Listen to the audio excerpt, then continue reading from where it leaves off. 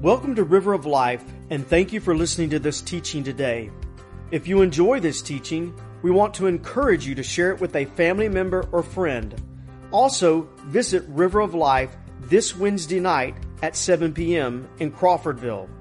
For service times and directions, visit rolcrawfordville.com. That's rolcrawfordville.com. Now, let's join Derek Gray as he teaches from the Word of God. All right, if you got your Bibles and you want to follow along tonight, we're going to be in Romans chapter 10. We're going to be looking at three verses 13 through 15. Romans chapter 10, verses 13 through 15. The title is Everyone is Saved Through Someone Preaching. Everyone is saved through someone preaching. Let's read our verses. It says, "For everyone who calls on the name of the Lord will be saved. But how then will they call on Him in whom they have not believed? And how are they to believe in Him of whom they have never heard? And how are they to hear without someone preaching? And how are they to preach unless they are sent? As it is written, how beautiful are the feet of those who preach the good news."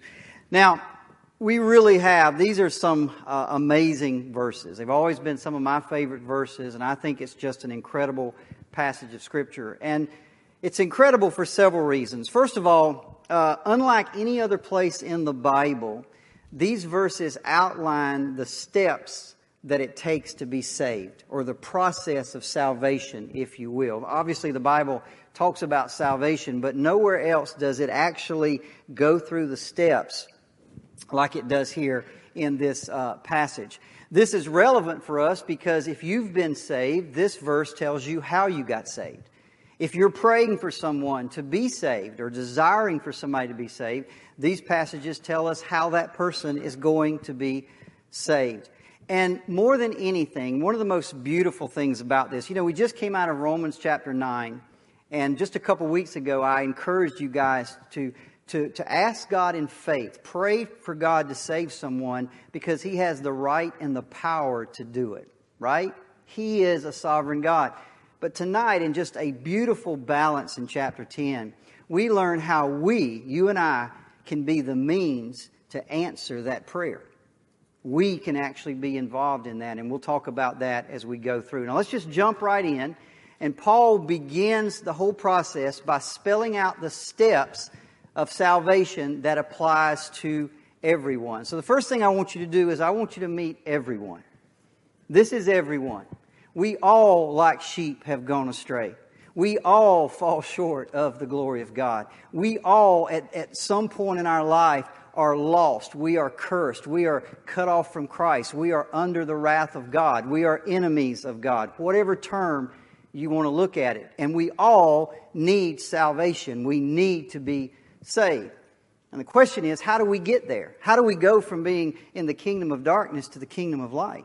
How do we go from being enemies of Christ to being brothers and sisters in Christ in the family of God? How do we get to that? Paul lays out 5 steps that have to be taken. And that is calling, believing, hearing, preaching, and sending. Those are the 5 steps of salvation, or 5 steps in the process of salvation. Now, we could take these in 2 different ways. We could start at the bottom and go sending, preaching, hearing, believing, and calling. But we're going to start in just saying, we're just going to take them in the order they come tonight in the way Paul handles them in his order that they fall in tonight's passage. So let's start with the very last one, which is calling. Romans 10:13, Paul says this, "For everyone who calls on the name of the Lord will be saved." Now, I'm going to ask and answer a few questions tonight. And here's the first one. Why does Paul make calling different from believing? Why is calling an extra step, if you will, that you have to do above and beyond believing? Isn't believing enough?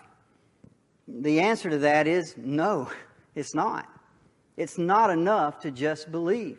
James 2:19 says this, "You believe there's one God, you do good." But even the devils believe that.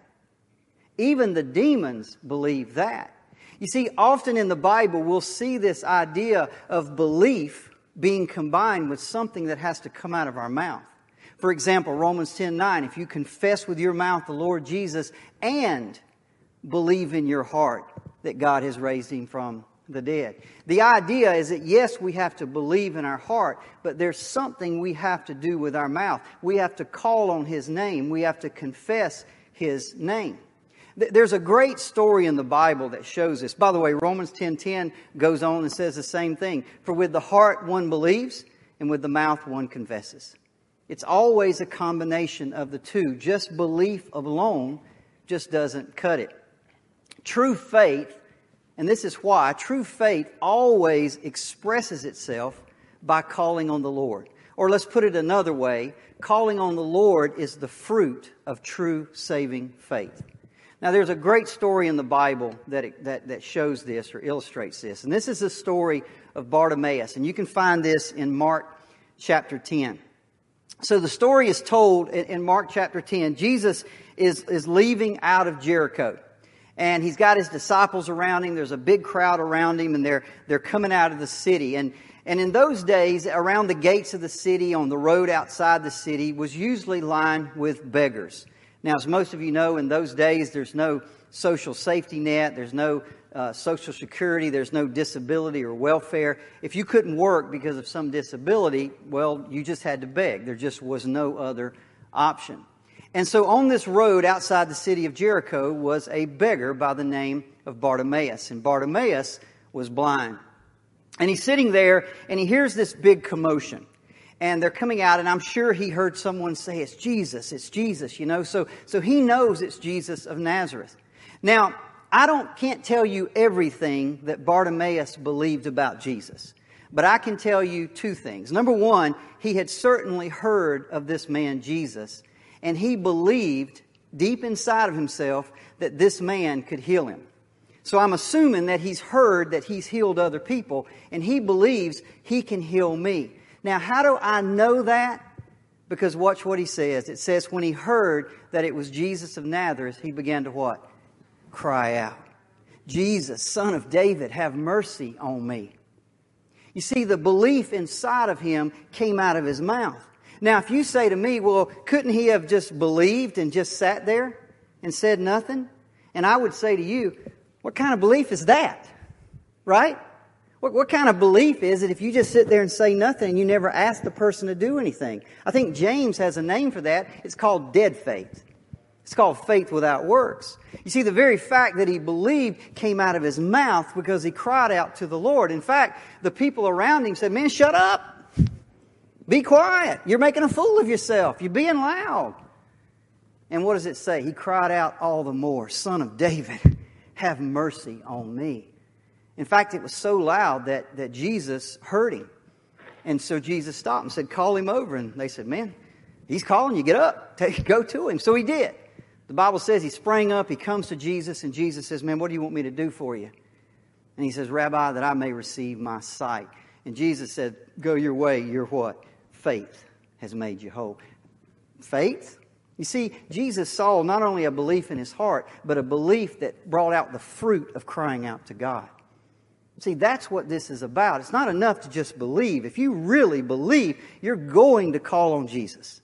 You're going to call on Him as Lord. You're going to call on Him as Savior. In fact, in 1 Corinthians, this is actually how Paul describes the Christian, describes believers as people, as all those who in every place call upon the name of our Lord Jesus Christ. That's what Christians do. They don't just sit there and believe and keep their mouth shut. They call on the name of the Lord. Okay? Now that's the final thing you do. Those that call upon the Lord will be saved. Now what comes before that? Well, what comes before that, of course, is believing. Let's read Romans 10:14 again. Paul says this, how then will they call on Him in whom they have not believed? How can they call on somebody in whom they have not believed? Now, what is it that we have to believe? Well, the verse answers that question, doesn't it? How then will they call on Him in whom they have not believed? It's all about believing in Jesus. Now, let me say this. Saving faith is more than just believing in facts, but it can't be less. Let me say that again. Saving faith is more than just believing facts, but it cannot be less. Hebrews 11:6 teaches us, it says this, without faith it is possible to please God, for whoever would draw near to Him must believe first that what? That He exists. You just have to believe that God is real, that He literally there is a God. You just have to believe that reality, that fact. But you have to go beyond that, and now you must also believe that He rewards those who diligently seek Him. So believing not just in facts, it has to be more than facts, but it cannot be less. You see, the life, death, and resurrection of Jesus Christ is a fact. It really happened in space and time. My faith isn't based on some myth. It's based on something that happened on this earth in history. It is based on reality. But see, that's not enough. It's just not enough. We said it earlier. Even the devils, even the demons believe that. The demons believe that Jesus is the Son of God. They believe He lived a sinless life. They believe He died on a cross, that He was buried with a rich man, that He rose on the third day, He ascended into heaven, He's sitting at the right hand of God, and He's coming again. Demons believe all of that. They believe all of it. And it does them no good whatsoever. Can you imagine being that guy? God has sent somebody to preach the gospel. You hear the gospel and you literally believe it. See, I believe there's people all over America today that if I pulled them aside in churches and I said, do you believe Jesus is the Christ, the Son of God that died on the cross for your sins? I believe many of them would say, yeah, I believe it. But see, the problem is they've never confessed Him. They believe the facts, but they've never called on Him as their Lord and Savior. There's no love for Christ in their heart. There's no submission to Him. And folks, listen to me. If you stop there, if you just stop at believing the facts and you never call on Him as Lord of your life, you are not saved. You have to go beyond belief and make Him Lord of your life. You have to call on His name, call on Him as Lord and Savior, or else you are not saved. So there's calling. Underneath that is believing. And then underneath that is, of course, hearing. Okay? Romans 10:14, let's read it again. How then will they call on someone how can they call on Him in whom they've not believed? And how can they believe in someone of whom they have not heard? How can they believe in someone of whom they have not heard? What do they have to hear about? Well, once again, the verse answers its own question. How are they to believe in Him if they've never heard of Him?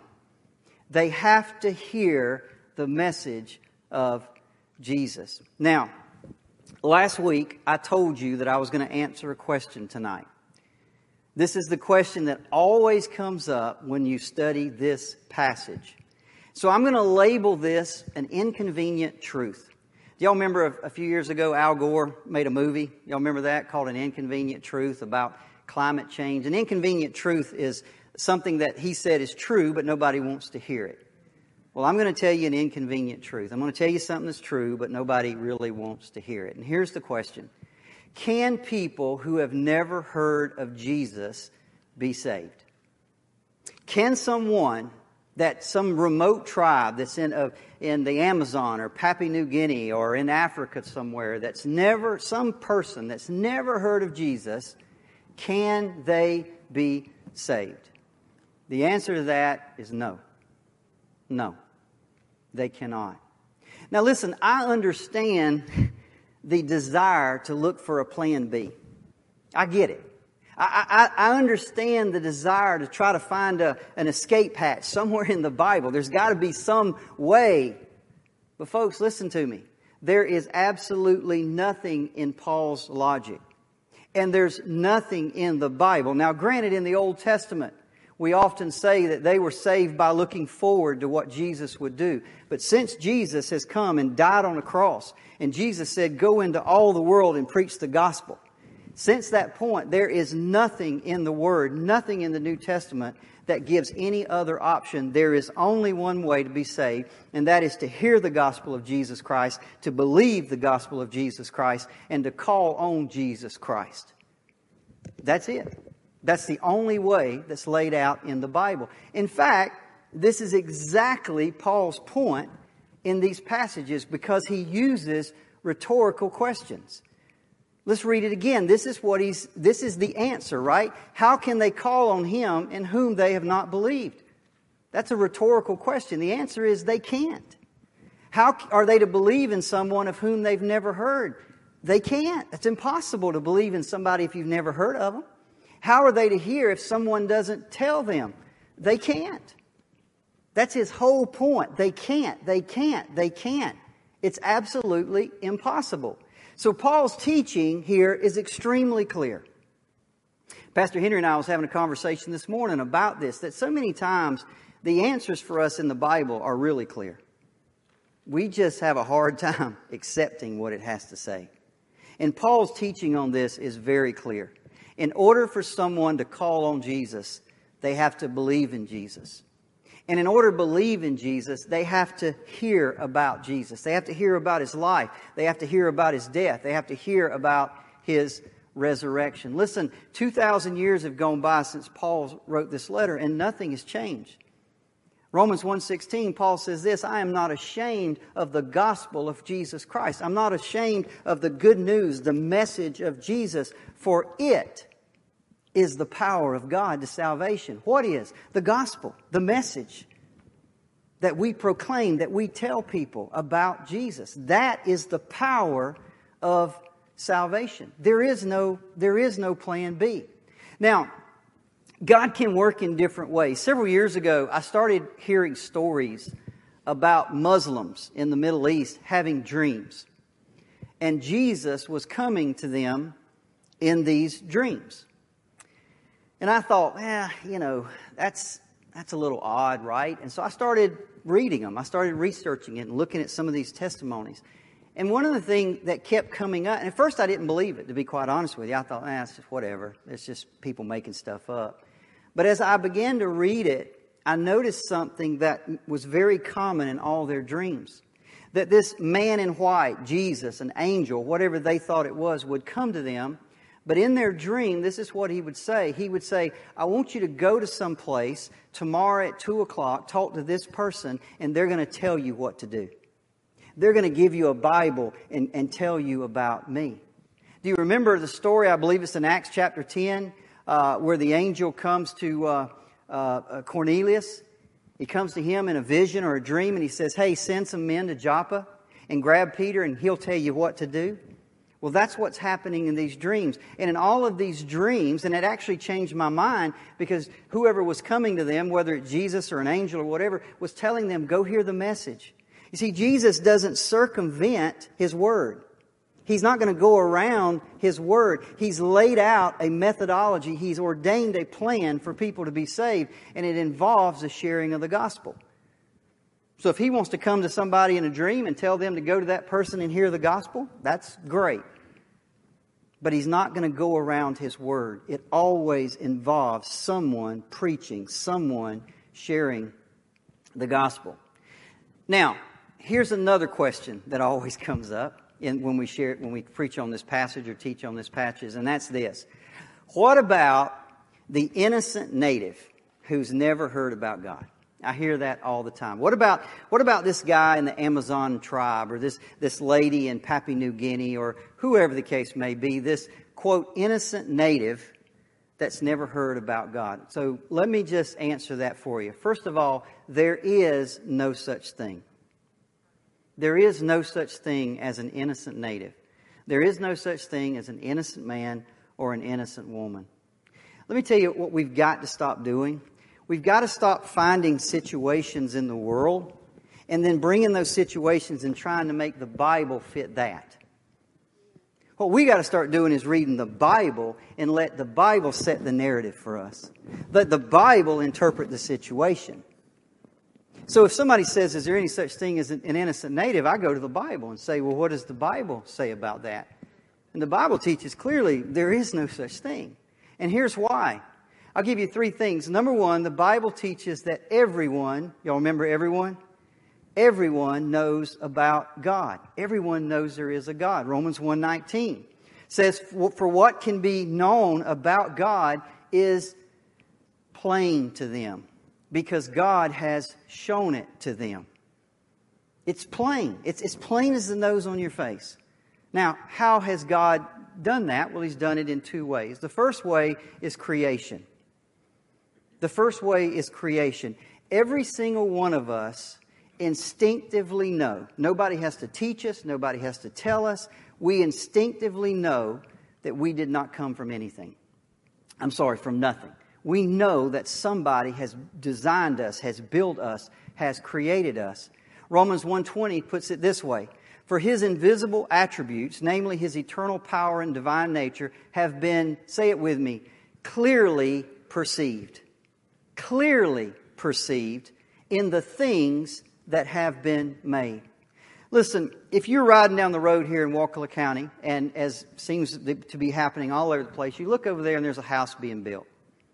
There's not a single one of you that just think, wow, that concrete and that plumbing and the electrical and the hardy board and the shingles, they just all jumped up and assembled itself together. Does anybody think that?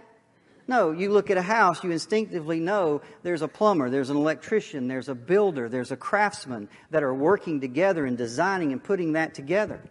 If we saw a painting of that house, there's not a single one of us, a child knows this. They know that. You don't have to teach them. That paint doesn't just spill over onto the canvas and just miraculously come out a picture of a house. We know there's a painter, don't we? Just by looking at it. Why is it that we look at things like houses and paintings and we know there's a creator and a builder and a designer and an architect, but somehow we back up and look at the world and say, well, just happened. That's foolish. That's stupid.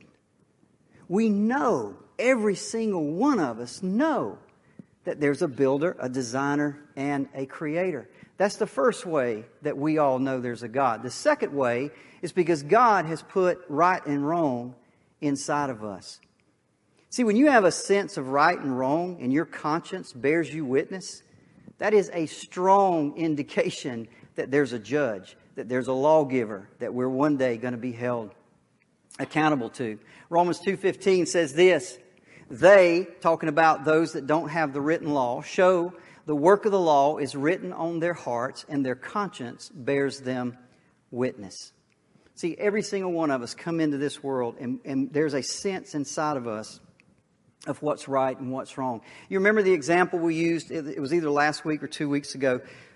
You know, evolution tells us that we all have an instinct for self-preservation, right? Just like an animal. Just like animals have an instinct for self-preservation, so do human beings. And evolution just says, well, that's just the way it is. You know, it's called the herd instinct or whatever. The problem is when we look inside of ourselves, we see something else.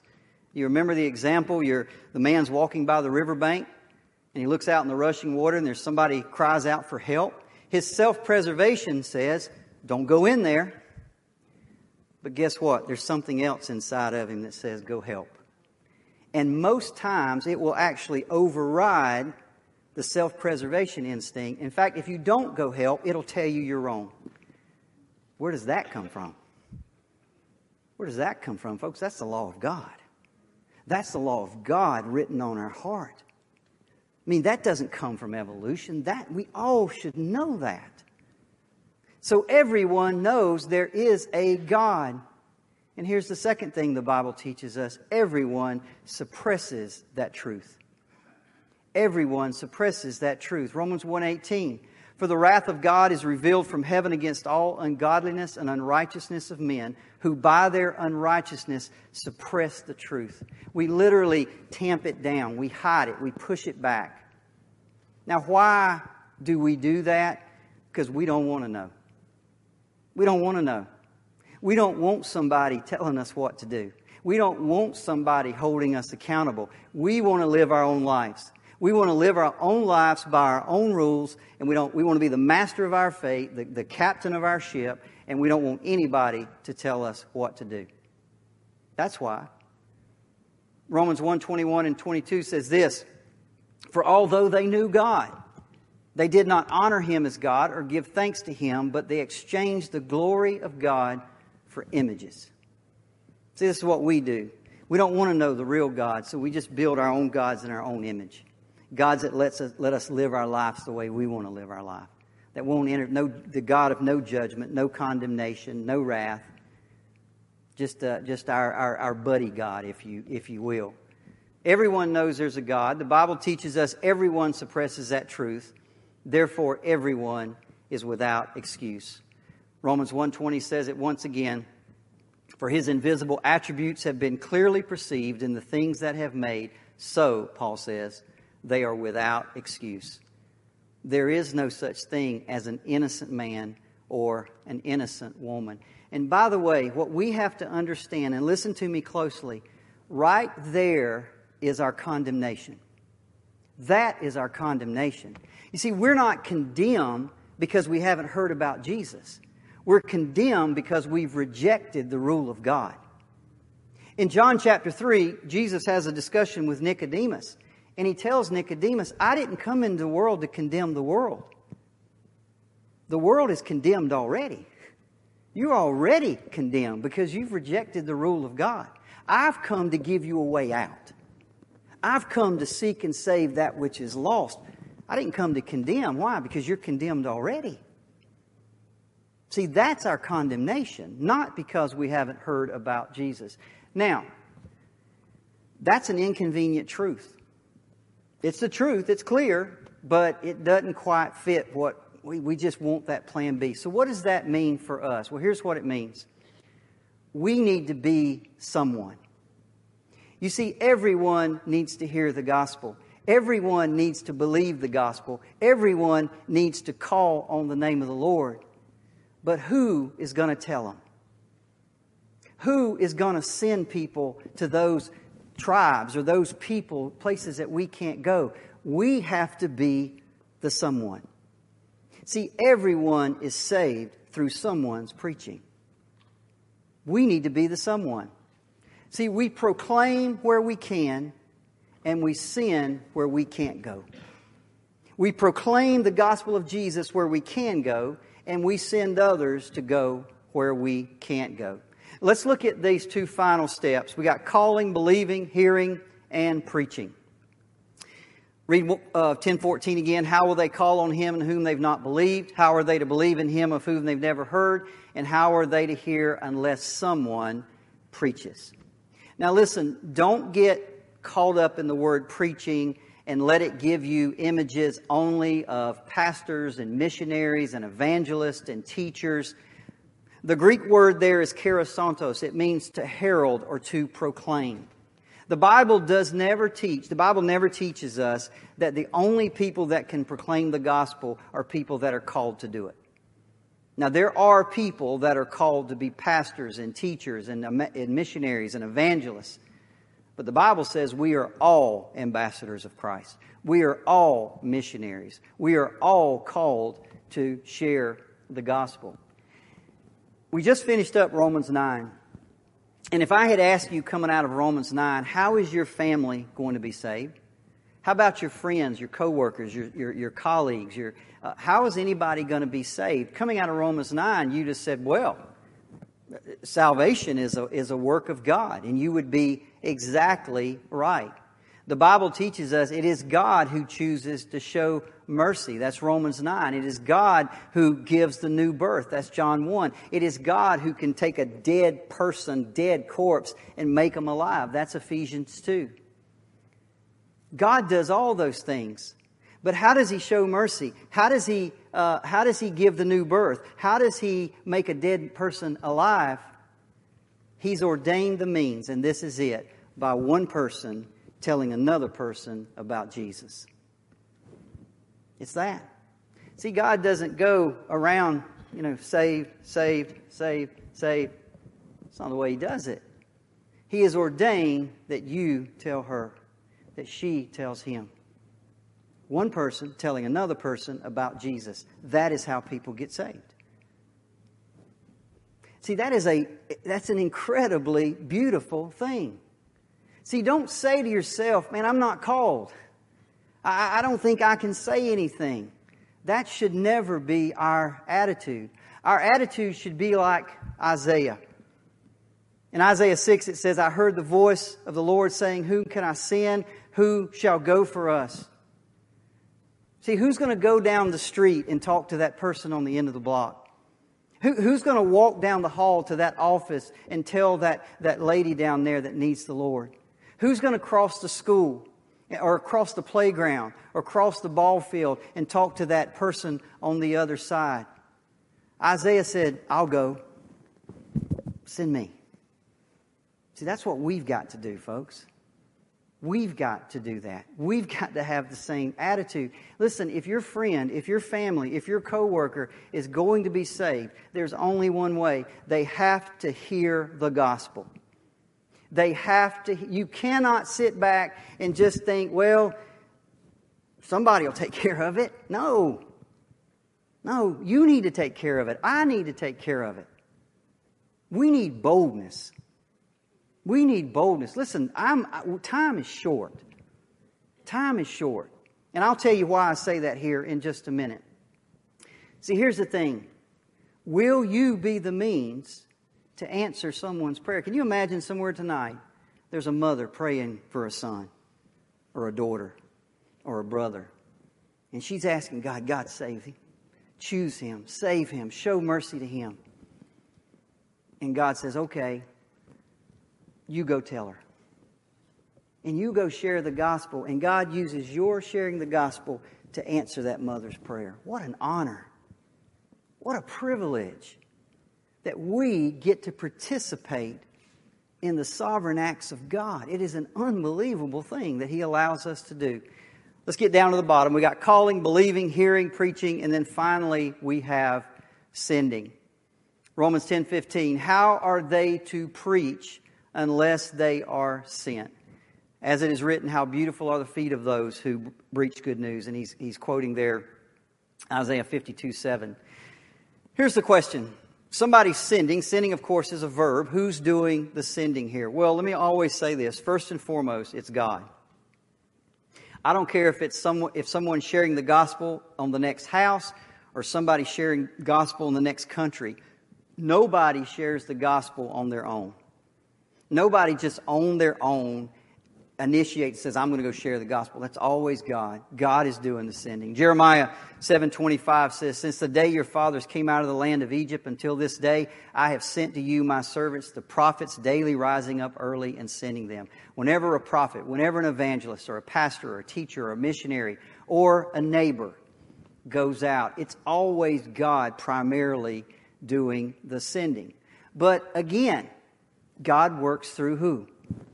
Works through us. Somebody has to be the means of doing the sending, and that is our role as individuals, and that is our role as a church.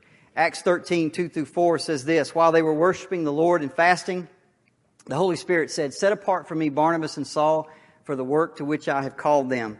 And then after praying and fasting and praying, they, talking about the church, laid their hands on them and sent them off.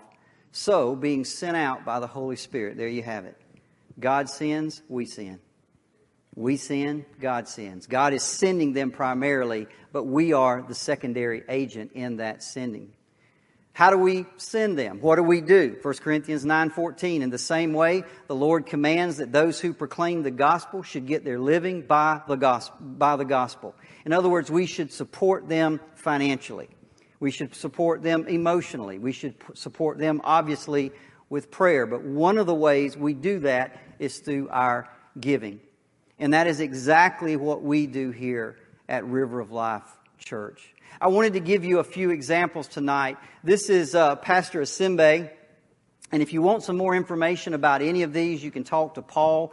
Paul's in constant contact with these men. He's in Kenya. By the way, that is a picture of his new church that he has built. I don't know how much of it has been built, but we provided the funds for that building. River of Life did that. This is Pastor Akram in Pakistan. We support him. You don't know if you can see the sign on the bus. It says Bibles donated by River of Life Church. So Bibles are being distributed in Pakistan by this church, by the money that you give in your tithes and your offerings. You need to understand when you write that check, Yes, we're buying toilet paper. Yes, we're putting light bulbs. Yes, we're taking care. But there is money being set aside to go to missions, to spread the gospel in places that you and I will never be able to go. Because that is what we are called to do. And you need to understand that. Okay?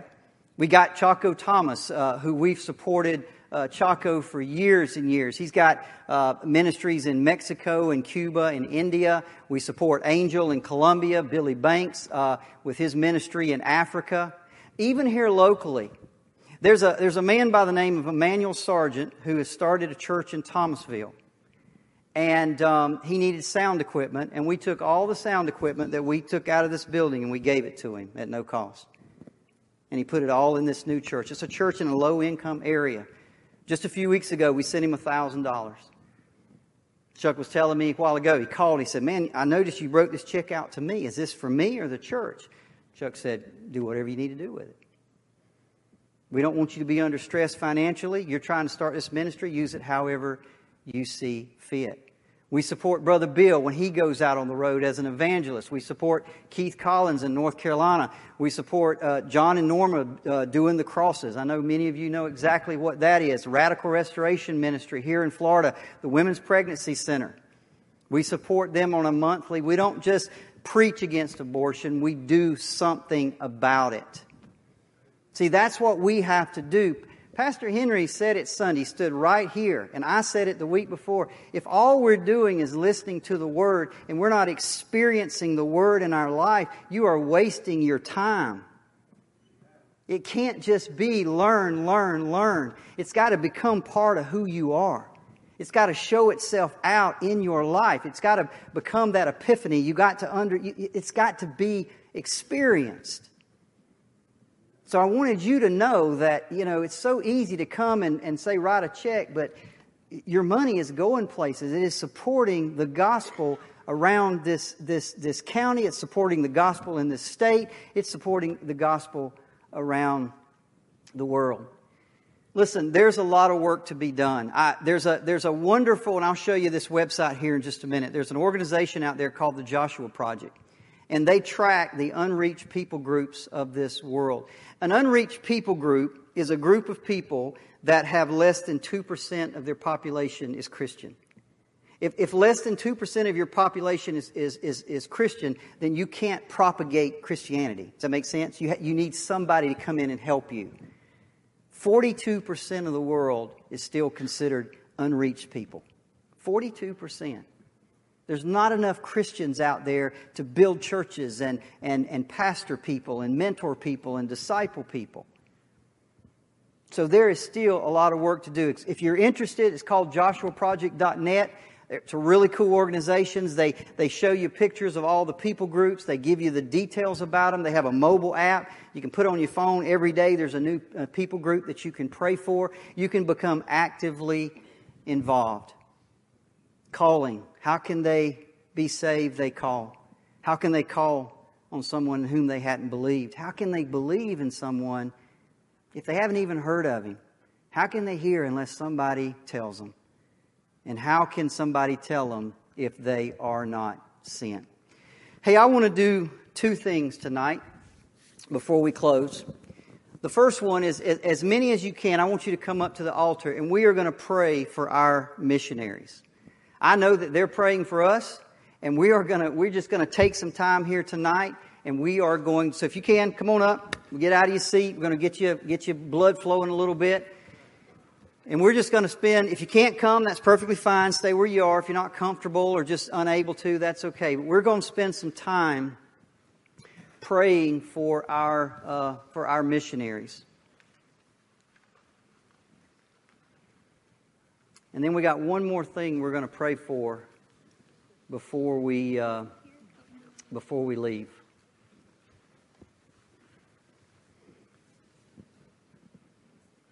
Paul, where'd you go? Why don't you come pray, man? I know this is your heart. I don't have a mic or nothing, but we can hear you. Oh, hold on. Here comes Chuck.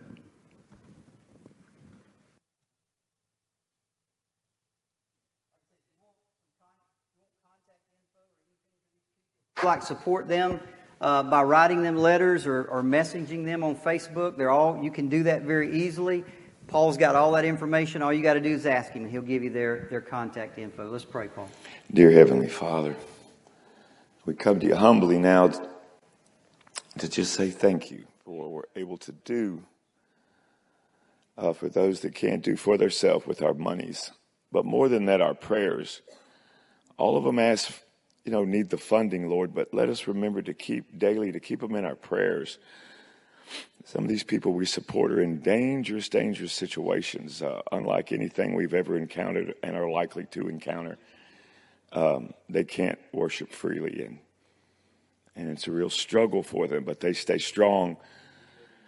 Oh, Lord, I just thank you for Pastor Osambi, who built a church in the middle of a COVID lockdown. Dear God, you can do that.